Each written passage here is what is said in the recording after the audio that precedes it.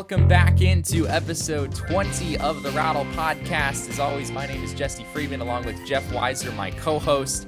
Jeff, it's been a little while, obviously for a good reason with the whole coronavirus situation.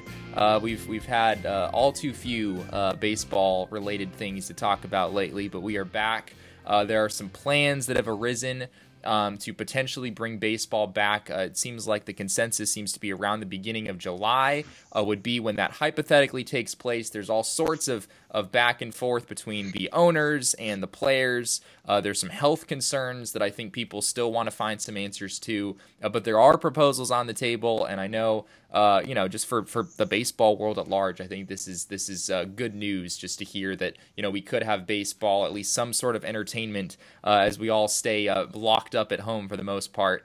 But Jeff, I know one big thing that came out today that you had mentioned earlier was that the state of California has announced that they are willing to have pro sports happen locally, of course, without fans. That's kind of a given at this point.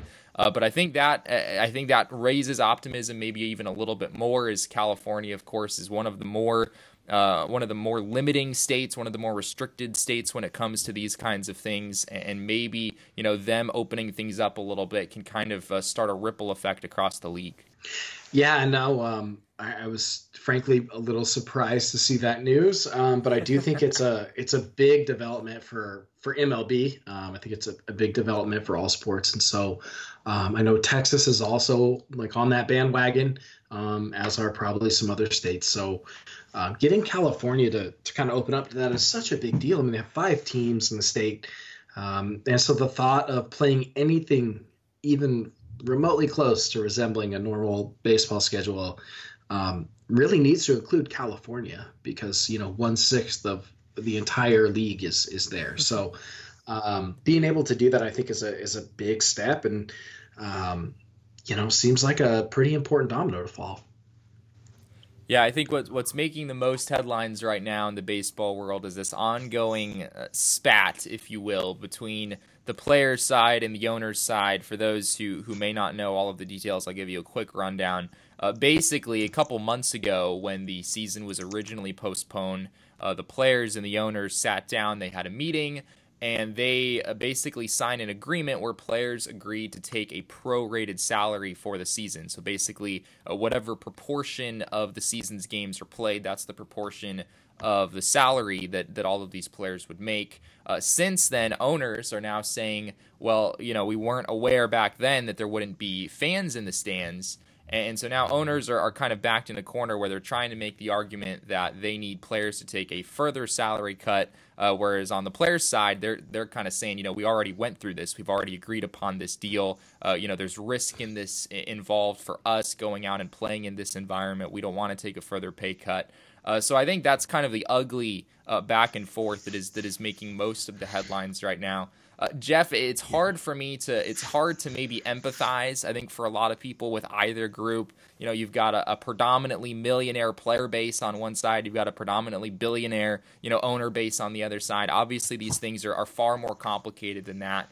But I think from my standpoint, Jeff, the one thing that I think cannot get in the way of baseball being played in 2020 is this money issue. I think it'd be really ugly for the game of baseball. I think it'd be an enormous PR problem, and I'm really hoping that they're able to come to an agreement, at least on this issue, sometime soon.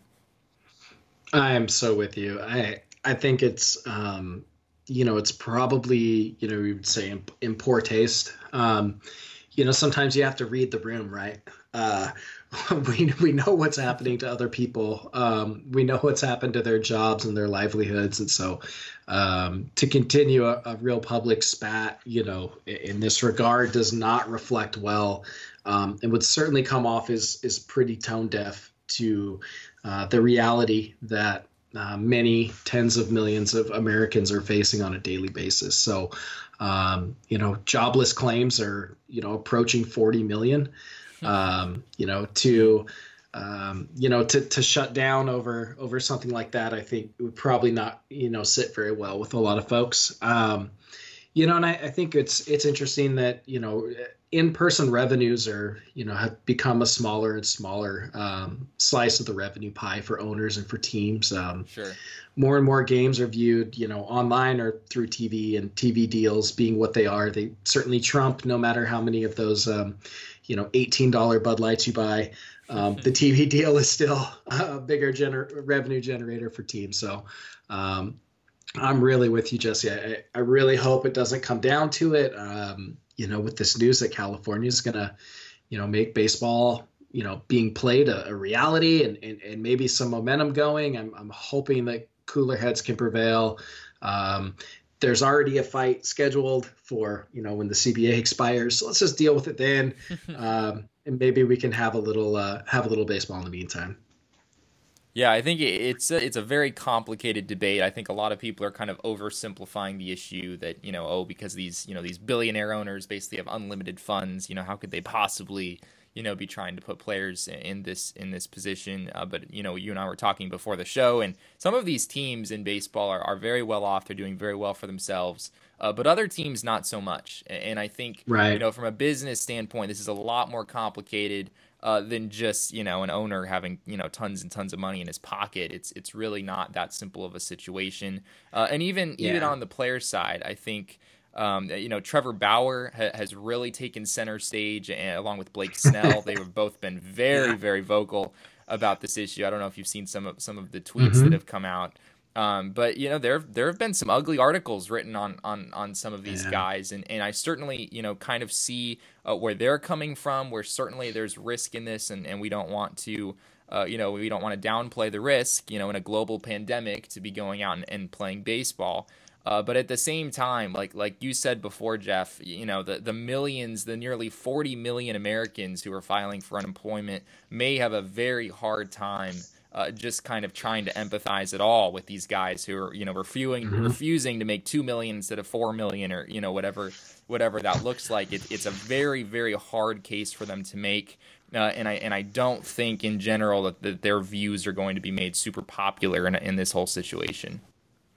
Yeah, they'll definitely be painted in a certain light. And ownership is a really interesting thing. I mean, we talk about owners as if, $500 million, it's like, it's not like there's $500 million in cash just sitting somewhere, waiting to be given out. I mean, we're talking about a lot of like non-liquid resources, Sure. non-liquid assets, like, shares in companies, et cetera, et cetera. So it's very challenging to really nail down, like, I mean, hey, we couldn't give you a raise this year, but we've given you the owner's, Lake Tahoe vacation home. How's that? It's like, wait, I don't think that's an accepted form of a contract. I don't know. Maybe it is, and I don't know it. But yeah, it is really complicated. It's complex, and one of the things about franchises is that there are only 30 of them, and so they need to continue to go up in value to really remain valuable. And if if one of them takes a hit for some reason, maybe they sell additional shares in the team to generate funds, do all these kinds of things that maybe could devalue an individual franchise. Well, it has a ripple effect on the other franchises as well. So it's easy to think about, if the Marlins just, aren't as profitable as everyone says they are, it does tend to have, kind of a ripple effect to the other organizations. And so I think that's why we see a lot of solidarity between ownership. There, at least publicly, really no major factions within ownership. It seems, everyone's pretty united on making sure that the valuation of individual franchises continues to move in a positive direction. So I don't think they'll budge very willingly. They've definitely been pretty vocal and coming out and, kind of pointing the finger at the players. As you mentioned, people like Trevor Bauer and folks are trying to point back. So, hopefully with them both pointing at each other, they can work something out. But that's well beyond my expertise. But it is frustrating. The timing may be a little poor. And if states and folks are going to be willing to host this, and baseball doesn't seize that opportunity, baseball, frankly, in terms of popularity, has fallen a long ways in the United States in the last 50 years. So Yeah. this would be another blow in that direction. Yeah, I think Trevor Bauer the other day over Twitter tried to kind of liken the situation of players to that of a painter. He gave when you can easily find the thread on Twitter. It got all sorts of engagement if you want to go back and find the specific details. But at least suffice it to say, it was very hard, at least for me, to kind of see the comparison between a painter's situation and what we're dealing with in a global pandemic. You basically liken the situation to a painter who had done some painting work for a contractor, and then it turned out that the apartments that were painted caught on fire. And then, is not, his painting work just as valuable as it was before? That's an oversimplification, but kind of along the lines of what he was trying to say. I think, everyone's feelings and opinions are valid. We want to hear them. We don't want to shut any voices out. But at least from my standpoint, that was a little hard to really get behind. And the owners, we don't want to portray them as necessarily being perfect in this situation. I think there's been a lot of skepticism that maybe some of the data has not really been very accurate. Owners are kind of trying to convince players that they don't have enough money to pull this off if players don't agree to a further salary cut. And I think there's some skepticism that that's actually the case, and rightfully so. I think that owners are going to have to maybe release a little bit more financial information. But suffice it to say, Jeff, we think this is kind of a mess on both sides of the issue. It's hard to really pick one side over the other. But I think from my standpoint, Jeff, just get this done. Right? This is kind of a season of compromise for all of us. No one's life really looks like they really ideally want it to right now. This is something that's affected everyone. And so I think this of all times is a time where baseball really needs to find that middle ground. Yeah, we're pretty far off the map here. You know what I mean? Like, there's no playbook for really how to handle this. Sure. Ultimately, the outcome that I'd love to see is see baseball come back in a way that keeps people safe, keeps people happy, and maybe provides even a little learning for us as the public about how a lot of folks go back to their jobs, and how we navigate sort of public life again in a post-COVID world. So that's what I'm hoping for, and I'll just keep knocking on wood until that happens, or God forbid something else happens. Yeah. I think the one other factor in this situation that I think is significant that we definitely want to acknowledge is that, like the players are arguing, there is a legitimate, health situation. There's a serious risk in this case. And obviously players, the vast majority of them are in the demographic that is very, very much at low risk of the coronavirus. I think the data speaks to that pretty clearly at this point. But there are some players, with pre-existing conditions who have, immunity issues. It's certainly, more the exception than the rule, but those players have a valid voice in a situation like this as well. So you certainly don't want to discount them. Jeff, from my standpoint, as much as I'll preach against the money problem all day and say that cannot be, the reason baseball doesn't come back, I think that on the health side of things, if there are some players that are just not comfortable with coming back and playing, or I also think about, some of the coaches who are maybe a little bit older. I think they're also, would be in maybe more of a risky category when it comes to this situation. So from my standpoint, those are the people we really need to be listening to right now. And if they're willing to take on that risk, let's go play ball. Let's go for it. But I think there's certainly validity in them, maybe being a little bit more hesitant and not wanting to go through with this. Yeah, that's a real concern. I mean, we were talking before we started recording about, what happens if 5 or 7 players all of a sudden come down with symptoms from a certain team or something of that nature, and maybe they're been on a road trip and they've played, and they're now in their 3rd city in the last week, or they've interacted with hotel staff. They've been on airplanes with stewardesses and pilots. There's just so many.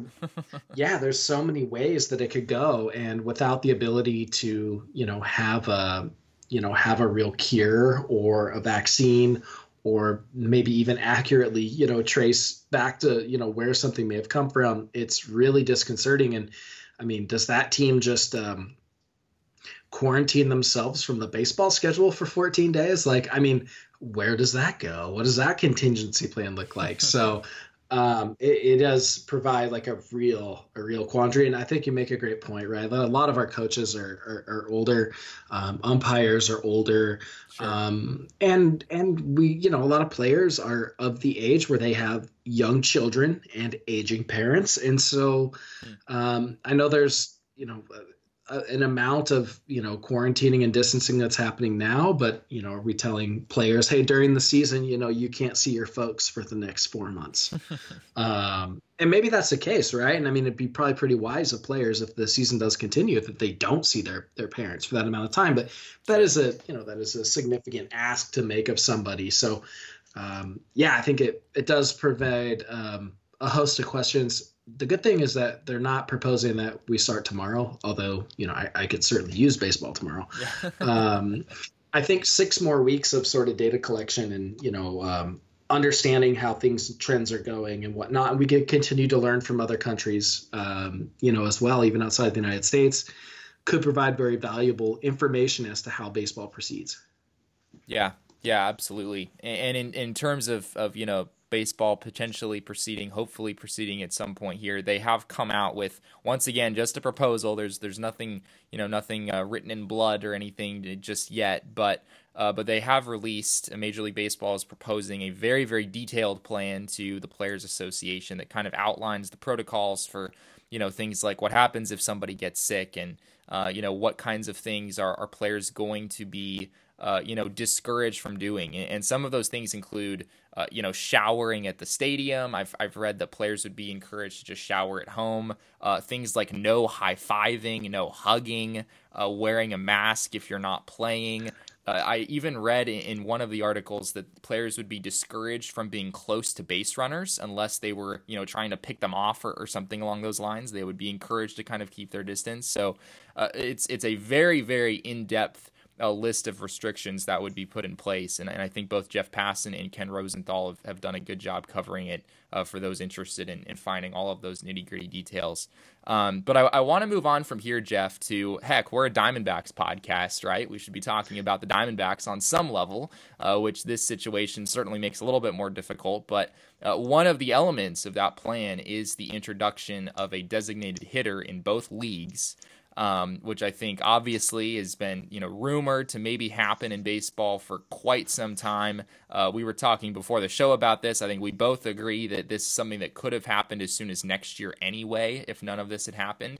But it certainly looks like if baseball does come back this year, it's going to be with a designated hitter, and it leaves all of these teams, left to kind of answer a question maybe they weren't prepared to answer is, do we have a designated hitter, worthy type player on our roster if you're a National League team?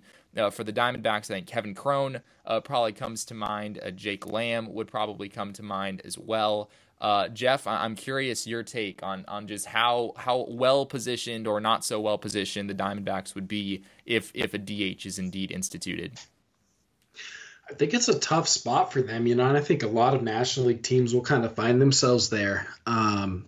It's going to be challenging to adapt to that. I guess it'll make Torey Lovullo's job a lot easier. But on the other hand, it's going to be a little challenging. And I think the most obvious answer, at least, as far as I see it against, especially against right-handed pitching is, we were, I guess maybe, 6 months ago or 5 months ago, sort of wondering, why the D-backs were trying to keep Jake Lamb around. And, if it does go to sort of a DH type situation for the remainder of whatever 2020 looks like, I think Jake Lamb probably fits that mold the best in the sense that, defensively, they've got a better defender at third base. Defensively, they've got a better defender at first base.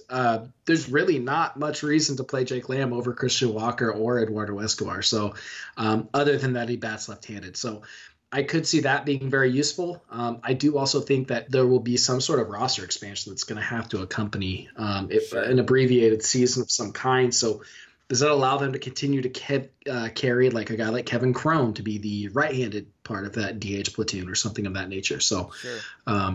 That's immediately where my mind goes.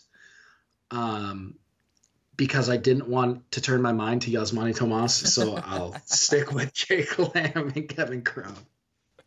Oh man, yeah, it's interesting. I saw, I think our friends over at AZ Snake Pit, they wrote an article about the different candidates, that could potentially serve as DH, and they went as far as to not even include Yasmani Tomas on the I list. saw that. Yeah, and that certainly got some fun pushback, Yeah. and of course use of the classic GIF of Yasmani Tomas swinging at a pitch that literally hit him.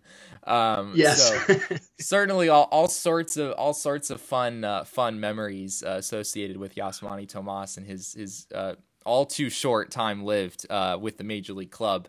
But yes, I think you make a good point. You're probably looking at Kevin Cron or Jake Lamb.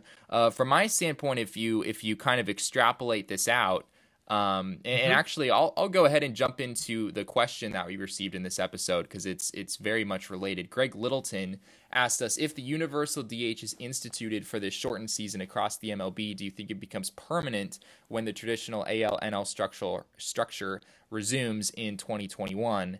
And I think that is a great question. It's honestly a question I've been asking myself. And as we were talking about before the show, it sounds like, given that baseball was about to enter a new collective bargaining agreement anyway, it seems like that the DH very well might have been a part of that agreement.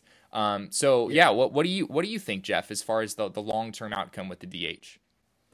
I do think it was an inevitability. It was coming one way or another. It was going to be, in all likelihood, it was going to become part of the next CBA. And so, if they had written it into the CBA that by, in the 2021 season, there would be a DH in both leagues, or they could have, pushed it out and said, hey, by 2023, this will take effect or something to that, of that nature. But honestly, I think it was coming one way or another. So in all likelihood, if baseball comes back, I think we're going to see it sooner, which, might not be a terrible thing. So, we were talking before, I'm pro National League in general. I'm sort of, I'm not a big fan of the DH, but at the same time, like, I'm not going to fight against it. Like, I don't also enjoy watching Robbie Ray take at bats. So Robbie Ray is probably the worst hitter the Diamondbacks have. It is rough sometimes. The bat speed is just severely lacking. That might have been a low blow on my part, but you know what I mean? That's not something I look forward to seeing. So yeah, I mean, if it comes, it comes. But I do think it was coming. And so I know there's a prospect that you and I were talking about the other day that maybe fits that mold pretty well. And that probably being Seth Beer, a guy who just let's say, certainly isn't going to work in left field. And the reports are of a nature that first base may provide too challenging. That just about leaves DHing as the only remaining option. So, he could be kind of a plug and play guy, probably, starting maybe even as early as 2021 in that kind of a role. Well, I guess so much for replacing Greinke's bat in the lineup with Madison Bumgarner. That was kind of the big. I know. Yeah, and that, it is fun. Like we were, I do think that watching like Zach Greinke hit, or even watching Madison Bumgarner hit, isn't terrible. It's fun because it's like a novelty. But those are by far the exception rather than the rule. Sure. Yeah, and we certainly don't want to throw Robbie Ray under the bus too far because I don't think Merrill Kelly is exactly hitting any grand slams anytime soon. Nope. But it really does apply to to just baseball at large. And I think there's certainly an argument to be made. The game has more interesting strategic components in the National League when you have pitchers hit and managers have to deal with more double switching and trying to strategically decide when to leave a pitcher in or not when their lineup or when their turn in the lineup comes up.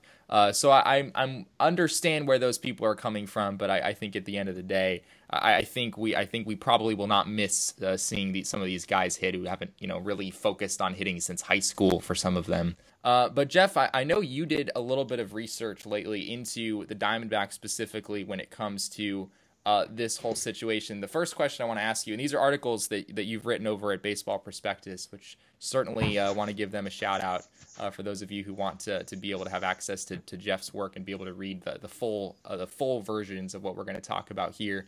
But Jeff, I know you did some research into the scheduling situation, and the current idea is that baseball would begin right around the beginning of July. And I know you did some work to kind of look at, which teams would benefit if the schedule as it currently stands, if we were to just kind of pick up that schedule right at the beginning of July and play through to the end of the year, which I'm certain is still at least a viable possibility at this point, would the Diamondbacks gain from that? What would their outlook be if that were the case?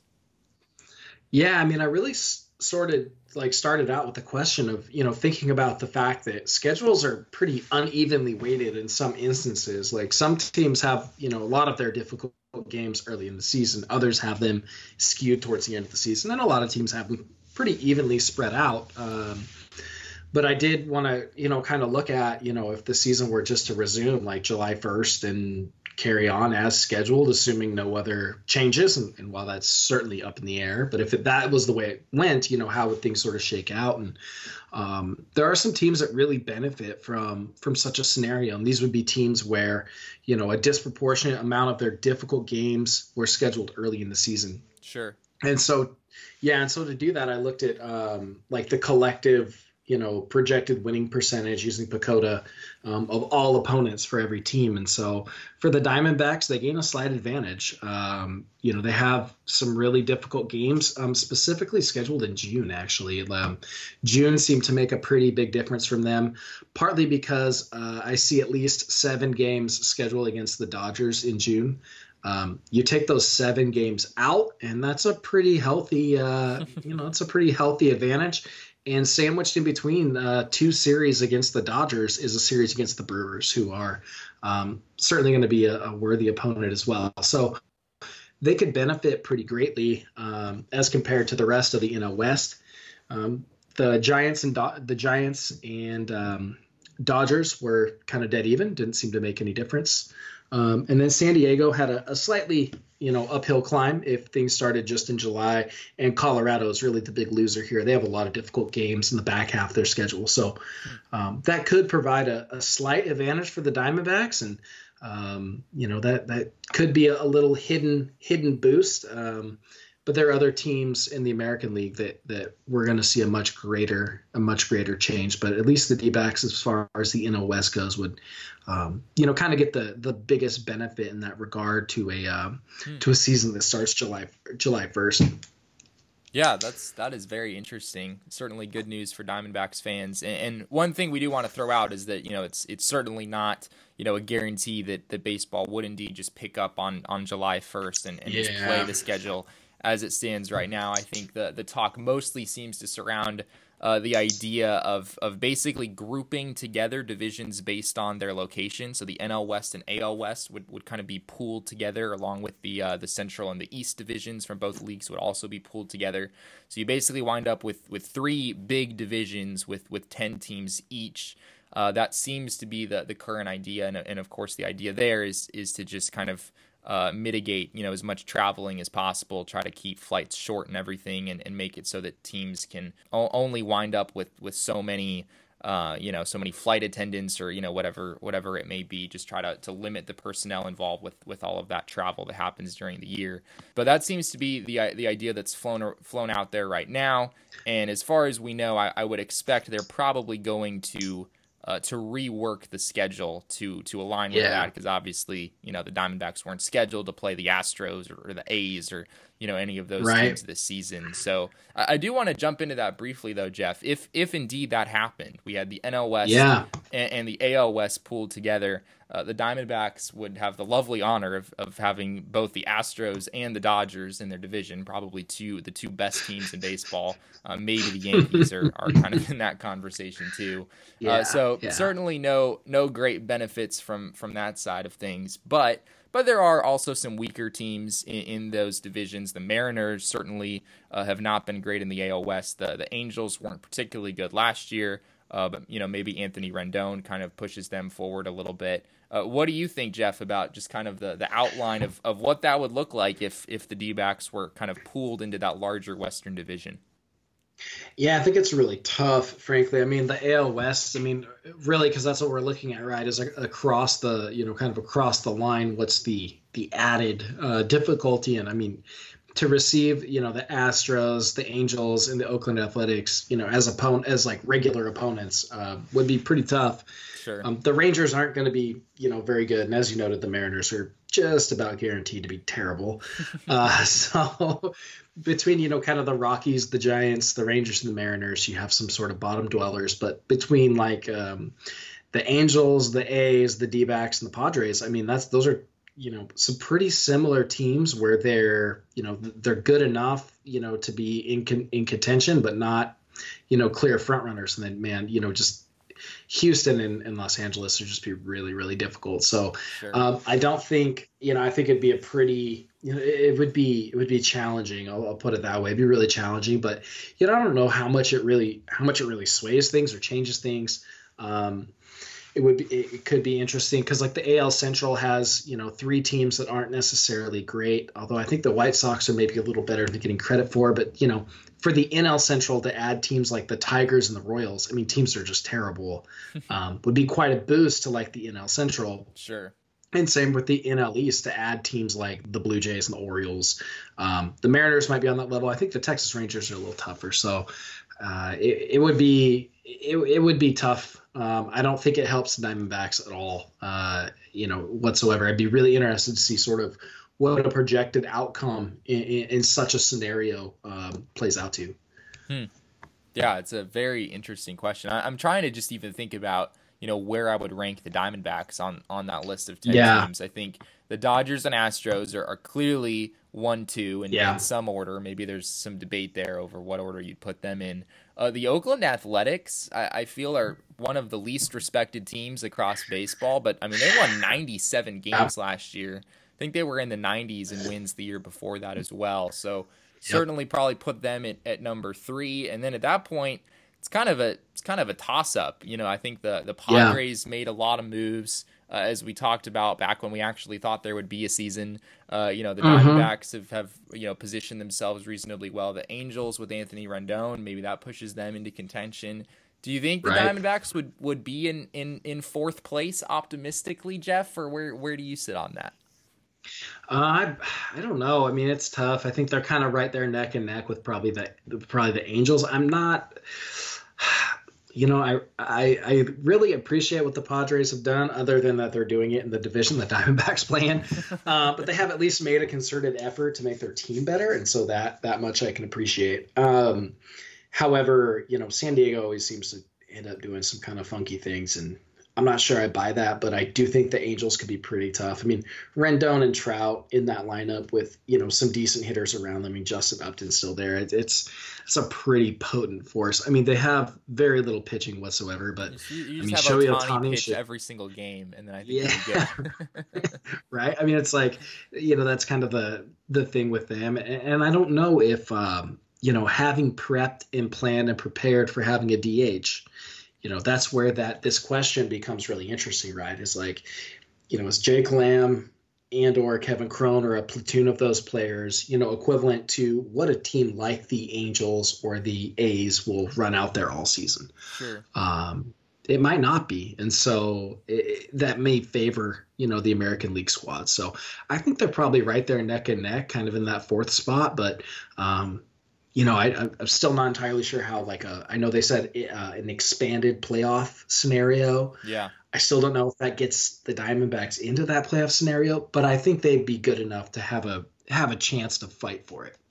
Yeah. I think the last idea that I heard was having 14 of the 30 teams wind up in the playoffs, which certainly would. I mean, that's almost borderline. That's borderline what the NBA does, where they have 16 of their 30 teams in the playoffs. So it's almost half the league at that point. So I think that would certainly raise some optimism that maybe the Diamondbacks can pull a playoff appearance that maybe they wouldn't have had otherwise out of this situation, which certainly would have its perks.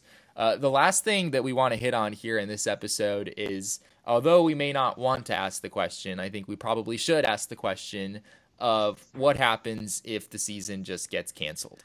And Yeah. like we said, given, the announcement from California that they're, endorsing the idea of having pro sports without fans played there, we've got some optimism right now, at least as far as baseball coming back. But the option remains on the table. It is not a foregone conclusion. It could happen, and every team is going to lose something if that happens. Obviously, all of the teams will lose things financially. The players would miss out financially as well. There's a lot of losses here.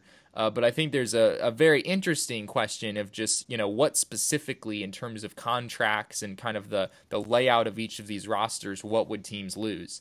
And the Diamondbacks are maybe have a bit of a softer blow than a team like the Dodgers, who basically just sold the farm for Mookie Betts for 1 year, and then and then he may not actually play a regular season game in LA at all if the season were canceled. But the Diamondbacks, Jeff, as I'm sure you can speak to, they certainly would not leave this situation not missing out on anything as well. Right. And I mean, even we do have to also sort of acknowledge that there's a scenario in which a season begins and then is halted. Right. So sure. There's a lot of ways that the season could ultimately be kind of lost. And the Diamondbacks, in my estimation, of course, I am a little biased here, but in my estimation are probably one of the biggest losers in such a scenario. I mean, I know they didn't set out, this winter looking for starting pitching, but Madison Bumgarner sort of fell in their lap. And part of the reason why that even worked was because he agreed to a $6 million salary in 2020. Sure. If 2020 doesn't happen, that whole and of course he agreed to that figure because the D-backs they didn't have the money to spend, on the 2020 side of his deal. And so if that opportunity just goes away, that $6 million season of Madison Bumgarner just evaporates. I mean, that's a real lost opportunity for the Diamondbacks. Yeah. Robbie Ray is in the final year of team control. And I mean, at least publicly, we haven't seen any sort of grand overtures about retaining him. It's most of the chatter has been about him being traded. So, yeah. It sounds like that ship would probably sail. Ketel Marte was going to be really cheap again in 2020, and that's another lost season of cheap production for, frankly, an MVP caliber type player. They paid for 2 years of Starling Marte on the trade market. They might just get 1 year of him back. Guys like Christian Walker, Carson Kelly, and Luke Weaver in their final league minimum seasons, and so they're just going to get more expensive. And then this is also the last year of team control for Andrew Chafin. I know it's just the bullpen, but frankly, Andrew Chafin's been the most reliable part of the bullpen for about 3 years now. So, it could be really, really frustrating for them because they did a lot of work to sort of we had our offseason plan, right? Like we knew there wasn't a ton of wiggle room. Yeah. They managed to put something pretty impressive together over the winter, and it might end up all being for naught. And, it's interesting to think back to questions of Robbie Ray, and certainly we've dealt with rumors of, as you mentioned, Robbie Ray trade rumors have been swirling for years, it feels like. And, maybe a situation like this makes you think back to, what if the Diamondbacks had exchanged Robbie Ray for some prospects who would be more valuable in a situation like this? But obviously hindsight is 2020. There's sure. There's really no way to know in a situation like this.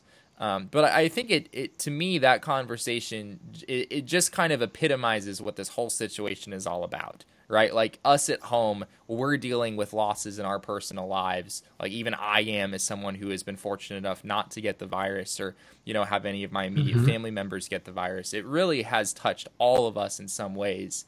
And so to me, Jeff, this is just kind of all about, the whole world right now is kind of going through this, and heck, even Major League Baseball, front offices are having to deal with this as well. So this has been a very, very difficult situation to say the least.